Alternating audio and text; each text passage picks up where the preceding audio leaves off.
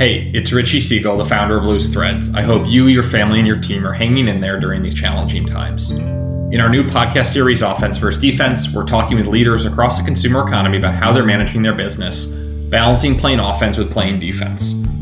Defense is about cutting back as much as possible to preserve cash. Offense means making calculated investments and taking risks to put your company in a stronger position. Just like in sports, a team can't win by only playing defense, and the companies that can weather the storm and make opportunistic investments will emerge in a stronger position than where they entered. This week, we spoke with Lindsay Andrews, co-founder of Minibar, a marketplace for wine, liquor, and beer. The company aggregates inventory from tons of retail stores around the country and facilitates local delivery. While at-home beverage consumption grew rapidly over the last 3 months, the products people were consuming and the level of demand kept changing. Lindsay and I spoke about how the crisis unfolded from her point of view, how the company shifted into customer service mode, and how the pandemic has changed Minibar for the long haul. Here's how Lindsay and her team have managed the crisis so far. COVID really started to impact our business around the time Trump canceled travel into the US or announced that. So I think that was about March 11th. We started to see the uptick and business kind of took off pretty quickly within a couple of days. And we were seeing, 500, 600% growth in new buyers, and it was crazy. So we definitely were not staffed appropriately from, for example, a customer service point of view. We were staffed for our normal business, not staffed for 3-4x our business. And on top of that, there was additional complexity because a lot of liquor stores were inundated as well with delivery requests. They had drivers, maybe not wanting to show up for work, so they were scared. So we did have an impact on service levels in terms of late deliveries. And then as it kind of prolonged, the entire supply chain was a little bit messed up. So there were increased out of stocks as well. So there was definitely more orders plus more issues. So a very, very large load on our customer service team. And what we found was we kind of diverted a lot of our tech team to building tools for our customer service team, as well as building to make sure that our site was stable and could handle all the additional traffic. I feel like I also should ask, what was Q1 before all this looking like? And because that's probably an interesting juxtaposition to then, I guess, March and beyond. Yeah, Q1 was looking like normal Q1. It's not the best quarter for alcohol sales. Q4 is always the best with holiday and stuff like that. It's a little slow. You have Super Bowl, you have a couple things in there, but it's nothing remarkable. And actually, April is usually a pretty slow month for us because there are a lot of holidays, and on holidays, people leave their homes in the cities and usually go to their parents' or families' homes. So we actually see a dip in sales in April, whereas this April was our biggest month in history. And so it was insane. We were basically spending nothing to acquire customers, and they were coming in droves. So I think by early April, we had already acquired more customers than we had in all of 2019. Wow. So what's your first thought as this is going down? It sounds like again, it makes sense, right? Beverages is like one of the first things people react to, and you can feel the reaction, I guess, very quickly. Is the thought, wow, we're not prepared for this? Is it like, this is going to be a crazy ride? Like, what's going through your head called in the first 2 weeks of this, and I guess the middle of March at this point? It was a lot of putting out fires and being like, what can we do to help? What can we do for the customer service team? What can we do for our store partners? How can we make this easier? So it was definitely kind of focusing everyone there. And then on top of that, we had tons of inbound requests, which is off so good, tons of stores reaching out to get on our platform. So we were trying to onboard them as fast as possible. Tons of advertising partners wanting to make sure their products were in front of the consumers since, all their on-premise spend had basically gone to zero. All areas of our business were picked up in a meaningful way. It was fun. It was exciting. It was a horrible time. And I, would rather there was no pandemic and no drastic increase in our business. But obviously I can't control the pandemic. So we'll take the silver lining. We are one of the very, very few lucky businesses that have seen an uptick during this horrible time. So I'm curious a little bit about what you saw from, I guess, your kind of retail partner side in terms of what were the different levels of response from them in terms of, you mentioned some were sign me up as quickly as possible. I'm sure others shut down. Yeah. Others were slow. Talk a bit about how that kind of played out in the field, so to speak. We kept a running list of all the stores that were turned off for a period of time. Close to, I think, almost like 20% of our stores at one point were off. Whether that was for 2 days or 2 weeks or a month, it varied widely. Some stores reduced their hours. Some stores increased their minimum to make sure that the orders were making sense since they could only do so many. But then some stores decreased their minimum and increased their hours because they really wanted to capitalize on it. So it was a really mixed response. Things have certainly, like in the past week or so, leveled out. Like people can now handle the demand. Our stores are back on. They're back running. Customer service is staffed appropriately. We increased our customer service team by about 30%. We had to turn off some customer service features like our chat and our phones for a little while just because they couldn't handle everything, but everything is back on now. So we've definitely seen a leveling off. I mean, the demand is still way, way, way higher than pre-COVID, but it's dropped a little bit since April, especially as like the shelter-in-place orders have been lifted in some locations. So in terms of, I guess, the landscape, I guess talking about like New York specifically, there's Amazon Fresh, there's Fresh Direct, there's Minibar, there's some of your competitors. How did, I guess, you see like the customer choice kind of play out in terms of, was it because stuff was stocked out, like people were just going to the first place they could find it? Like, are there people that had preferences? Because stuff's both, I guess, available in a lot of places, but also not at the same time, it seems. Yeah, I mean, I think most people, didn't know about alcohol, and I think a lot of people went to the alcohol-specific sites. So we saw huge growth, but we actually saw the least amount of growth in Manhattan because so many people left. Interesting. So we saw tons of growth in other cities and in New York suburbs. So Staten Island grew a ton, New Jersey grew a ton, Long Island grew a ton. So people were definitely leaving and going other places in the surrounding areas. And then we would also see spikes. Like at one point, they thought they were going to deem alcohol non-essential in Colorado, and our sales in Denver went crazy for 24 hours. But then they were like, no, never mind. Alcohol is essential. So it leveled off and was okay after that one spike and was just kind of a steady higher state.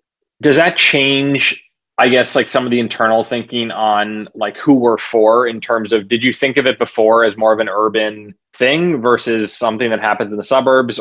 Is that kind of more of the same? Like, how did that, I guess, the migration of people shift, if at all? So we do have a very small shipping business where we work both with vineyards and with some liquor stores to ship within state. And we saw shipping kind of grow as a percentage of our business by almost 6x. So people in places we didn't have on demand were definitely turning to us to get alcohol shipped. So we saw a spike in that business. And then about 15% of our business is corporate sales, so like office happy hours. So that obviously went to zero, basically. So there was mixes of what did well and what didn't do well. So we talked a little bit about kind of mid-March. As that progressed, like kind of into April, what was changing or evolving in terms of, I guess, managing the demand, and what else kind of arose? We were able to get new customer service people onboarded and start training by kind of the first week or two of April. And the first week of April was our absolute peak. And so that really helped. And I think we had to obviously put everything on our roadmap that we were planning to build on hold. And we just focused everything on dealing with the growth and building the tools for the stores, for the customer service team to help with that. You know, we've seen our business shift. We've seen a huge spike in spirit sales. So I think it goes much towards the cooking craze, the cocktail craze kind of hit. So liquor sales really increased a ton on Minibar. And we saw also, you know, a lot of the things you would use to mix cocktails like Cointreau, Grand Marnier, Aperol, Campari, all of those grew more than many of the other liquors within the category. What about in terms of just the delivery person side of this? Do you employ them or do the stores employ them? Generally, the stores employ the delivery drivers. We do also work with some third-party logistics firms. If stores want to use those, we integrate. We tried to educate both the stores and the consumers on don't hand your ID to the driver. Just hold it up, put the bag down, and then let the other person pick it up. But this is a regulated item, so you can't really do drop off without interacting with someone, which was a challenge because people didn't want to interact, obviously. Mm-hmm. So we tried to send tips and guidance to both the stores and the consumers on what to do. And also, hopefully, people were staying at home so that the delivery drivers were on the streets alone and that they weren't at risk while doing the deliveries. So hopefully it created a whole system of people being a little bit safer with everyone at home and just delivery drivers for FedEx, UPS, all the, amazing workers that went to work while we all got to work from home. In terms of customer communication, how did you kind of play out like how much we want to share about all this growth and the stuff that's working and breaking versus do we maintain kind of our normal communication strategy and cadence? How did that evolve, if at all? On Minibar, we started testing out different messaging. We started with a little bit more passive messaging, like some banners across the site, orders are running late, but we still were getting inundated with customer service inquiries about where's my order. So we kept escalating the messaging, and finally we added a pop-up to the homepage that was basically like service alert, orders are running very late, and then added a service alert also in the confirmation emails. So we tried to add tons of messaging just all across our entire site, which obviously isn't the most customer-friendly shopping experience, but we sent emails about tips like, please order early in the day. Hopefully you're staying home, so you're there to receive it at any time, because everything was running so behind for a couple of weeks. Were there times where you were like, wow, like I wish we had our own warehouse and like our own retail store and could do this? Or what goes through your head thinking like supply is kind of aggregated in everywhere, which means you have like limited control effectively over parts of that equation? We very closely tracked the stores that were getting inundated with orders, and if they had to be turned off early or they were having tons of lates. And then our sales and operations team worked really hard and did a great job of adding more stores in those neighborhoods to help with the demand. And that served us well. We did that very proactively in parts of Brooklyn because there was huge demand, and in some other areas as well. So we tracked it very closely and put all resources behind adding stores in the areas that had tons of demand. Has this situation, I guess, like changed or confirmed kind of the longer term vision for the company? Like, do you see coming out of this different than you would have continued? Yes. So I think alcohol e-commerce has lagged many other sectors for online penetration. And we've all been waiting for the catalyst. I don't think any of us knew this would be the catalyst. So we've been in this business for almost 7 years. We've 100% believe more bottles of alcohol are going to be sold online as time goes by, but it was a slow adoption. So this was kind of finally the moment we've been waiting for. And I think everyone's really excited, reinvigorated. It's like our moment.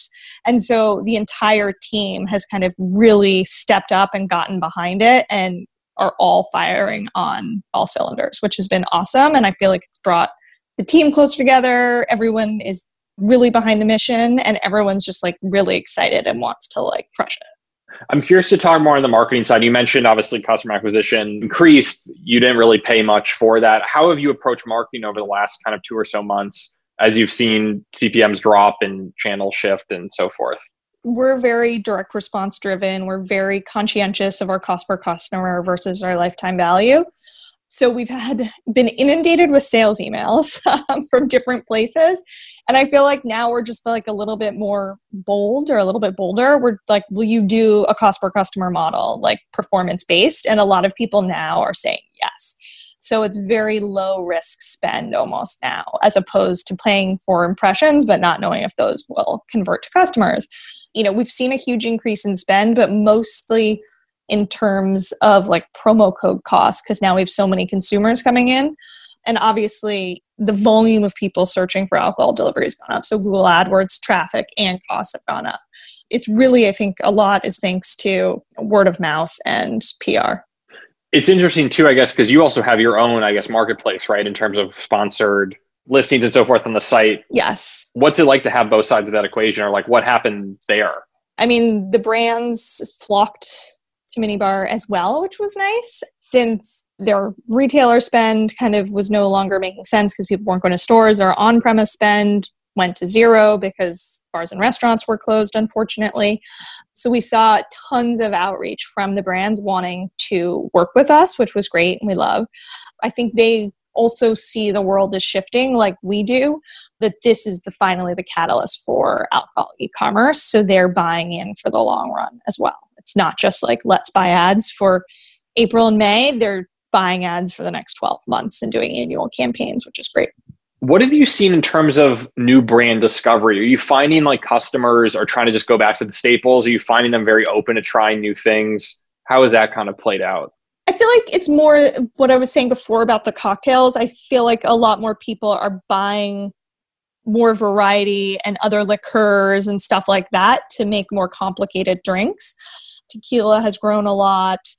Mostly the other liquors have grown a lot. In terms of wine, we still see the like red and white are the top ones. We've seen actually a pretty large decline in sparkling because no one's celebrating anything, sadly.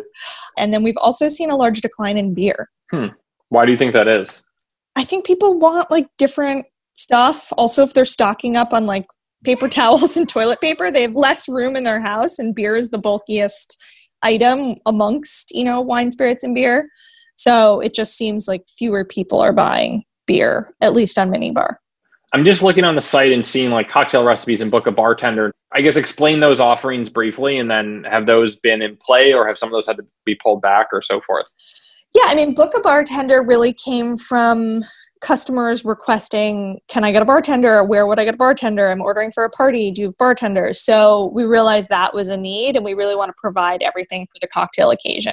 We provide bartenders, ice, cups, mixers, like lemons, limes, all of that. So we started adding that in the cities we were in. And obviously right now it's pretty much off since no one wants a strange person in their home or are having large gatherings, because that would be irresponsible.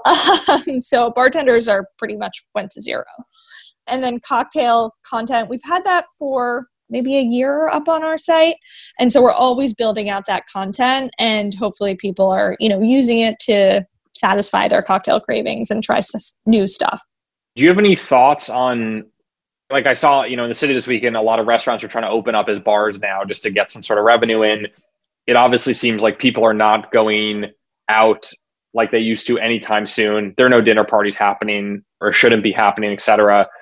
Does that cultural shift, I guess, impact your business in a good way, in a bad way? Are you guys thinking about how do we be part of like virtual gatherings and parties? Like how far does that go? Yeah, we've worked with a lot of businesses because now they're having, like Zoom happy hours. So to help them send stuff to everyone on their team and stuff like that. So we have seen a shift in that regard. And that's kind of what our corporate business now is Zoom happy hours. Interesting. Just like distributed happy hour, basically. Yeah, our Minibar does it every Thursday. We have a Zoom happy hour. Everyone, makes their own drink. We actually had a cocktail class. Campari was nice enough to host a cocktail class for us last week. So we made Aperol spritzes and some other things. But we want people to go back out to bars and restaurants. They're part of this industry. We want them to thrive. But obviously when people feel comfortable to go back. So, we want to be a resource, a responsible resource. We don't want people, on the road driving to liquor stores if they've been drinking. We want them staying home and being safe. So we will remain, and I don't think recession or boom times, people are drink regardless. So we want to be that resource for them. But I do hope the world goes back to both drinking at home as well as going to bars and restaurants to help those businesses recover. What has been the cheapest and most expensive lesson you've learned over the last 2 months?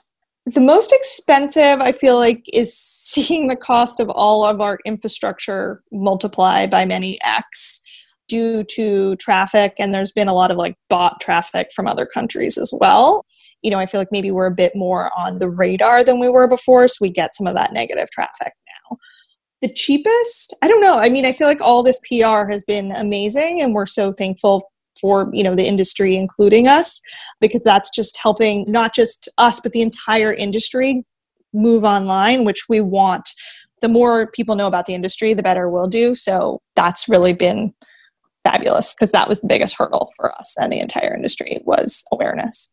If you think about like 2020 is over, you're into 2021 and beyond, is part of you like worried of like, how do you replicate all these sales numbers now in a non-pandemic, or like, how do you think about explaining this like in 2 years or where to go from here? Yeah, I mean, I think it'll be hard next April to show a ton of growth. But hopefully I think we can find a happy medium. I read like Fred Wilson's email about kind of this, and he kind of said, take the average of what you were doing before and the peak, and your new normal will be the middle. So if it's the middle ground, we're very excited and happy to be going forward because that's much higher than what our status quo was. And it will keep propelling the overall business. I've talked to other founders about like kind of the fog of war in terms of pre-COVID, you're thinking in terms of months and years. It sounds like in the early days, everyone's looking in hours and days. How has that kind of evolved? And I guess, what are you up to at this point again, in terms of how far in advance you can think and plan? Our tech sprints have gone back to like normal cadence. We're not like releasing new tools every day or two or like putting out fires. We still have tons of stores we can onboard, which is great. We're still talking to tons of brands for advertising partnerships. But definitely we've been able to like take a step back and look at the bigger picture, and we're not scrambling every day and every hour, which has been a nice change.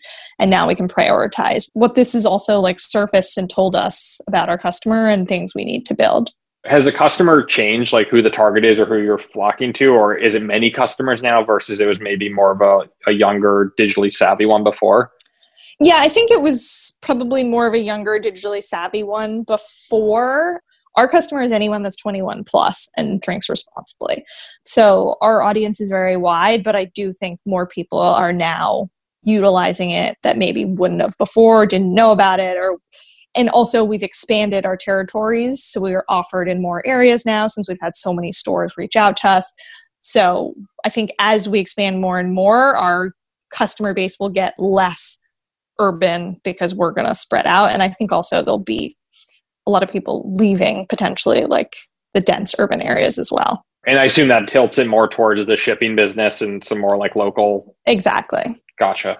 I guess having gone through all this, what is your level of, I guess, like optimism on what the next like year or two looks like in this category?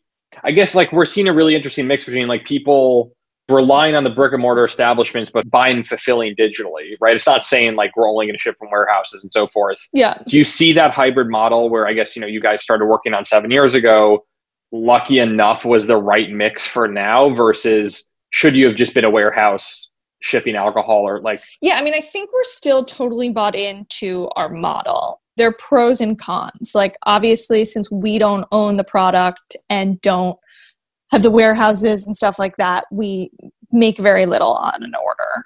But on the flip side, it's a highly regulated industry. So we can work with Anheuser-Busch, Beam Suntory, like all those major brands because we're not a retailer, because there are strict rules in terms of the 3-tier system.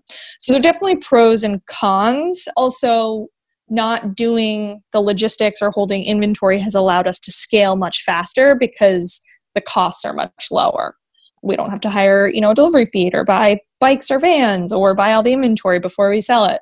So I think we still fully believe in our model. Marketplaces are highly profitable. You just need to get to a certain scale, and this has just helped us get there faster. Before all this happened, from a Headspace perspective, like were you someone who believed a lot of the business was in your control and that your decisions had very clear outcomes? And has that at all changed in terms of, again, something coming out of left field that not a lot of people in the business community at least anticipated, vastly reshaping industries, economies, et cetera, et cetera? I'm a firm believer in like hard work and innovation can do a ton, but also luck plays a large part in the outcomes, or global pandemics, I guess, in this case. We're a venture-backed business. We're at the whims of the capital markets. So while our business is doing really well, is VC deploying less capital, and will it be harder for us to get the money we need to continue to scale and spend on marketing and people and stuff like that? In terms of like scenario planning, again, no one had this thing in their scenario that I know of from a business perspective. Going forward, how do you even think about that anymore if this is in the realm of possibility? Do you plan for this to happen again, or do you just hope that it doesn't for 100 years? Like, how do you even think about that? I really hope it doesn't. I feel like we've all risen to the occasion when it did. So I feel like we will be in better shape if it happens again, or if there's a flare up in the fall. But I certainly hope it does not happen again. Yeah. I will be cautiously optimistic. But in terms of like expecting the unexpected, do you feel like your definition of that is so much broader than it ever was? Yes, but our team is like so nimble that I feel like in most cases, they would be able to adapt and do a great job. Maybe we'll miss a few sales or have a few issues, but that's what happens. Awesome. Thanks, Lindsay. Thanks. Bye. Bye.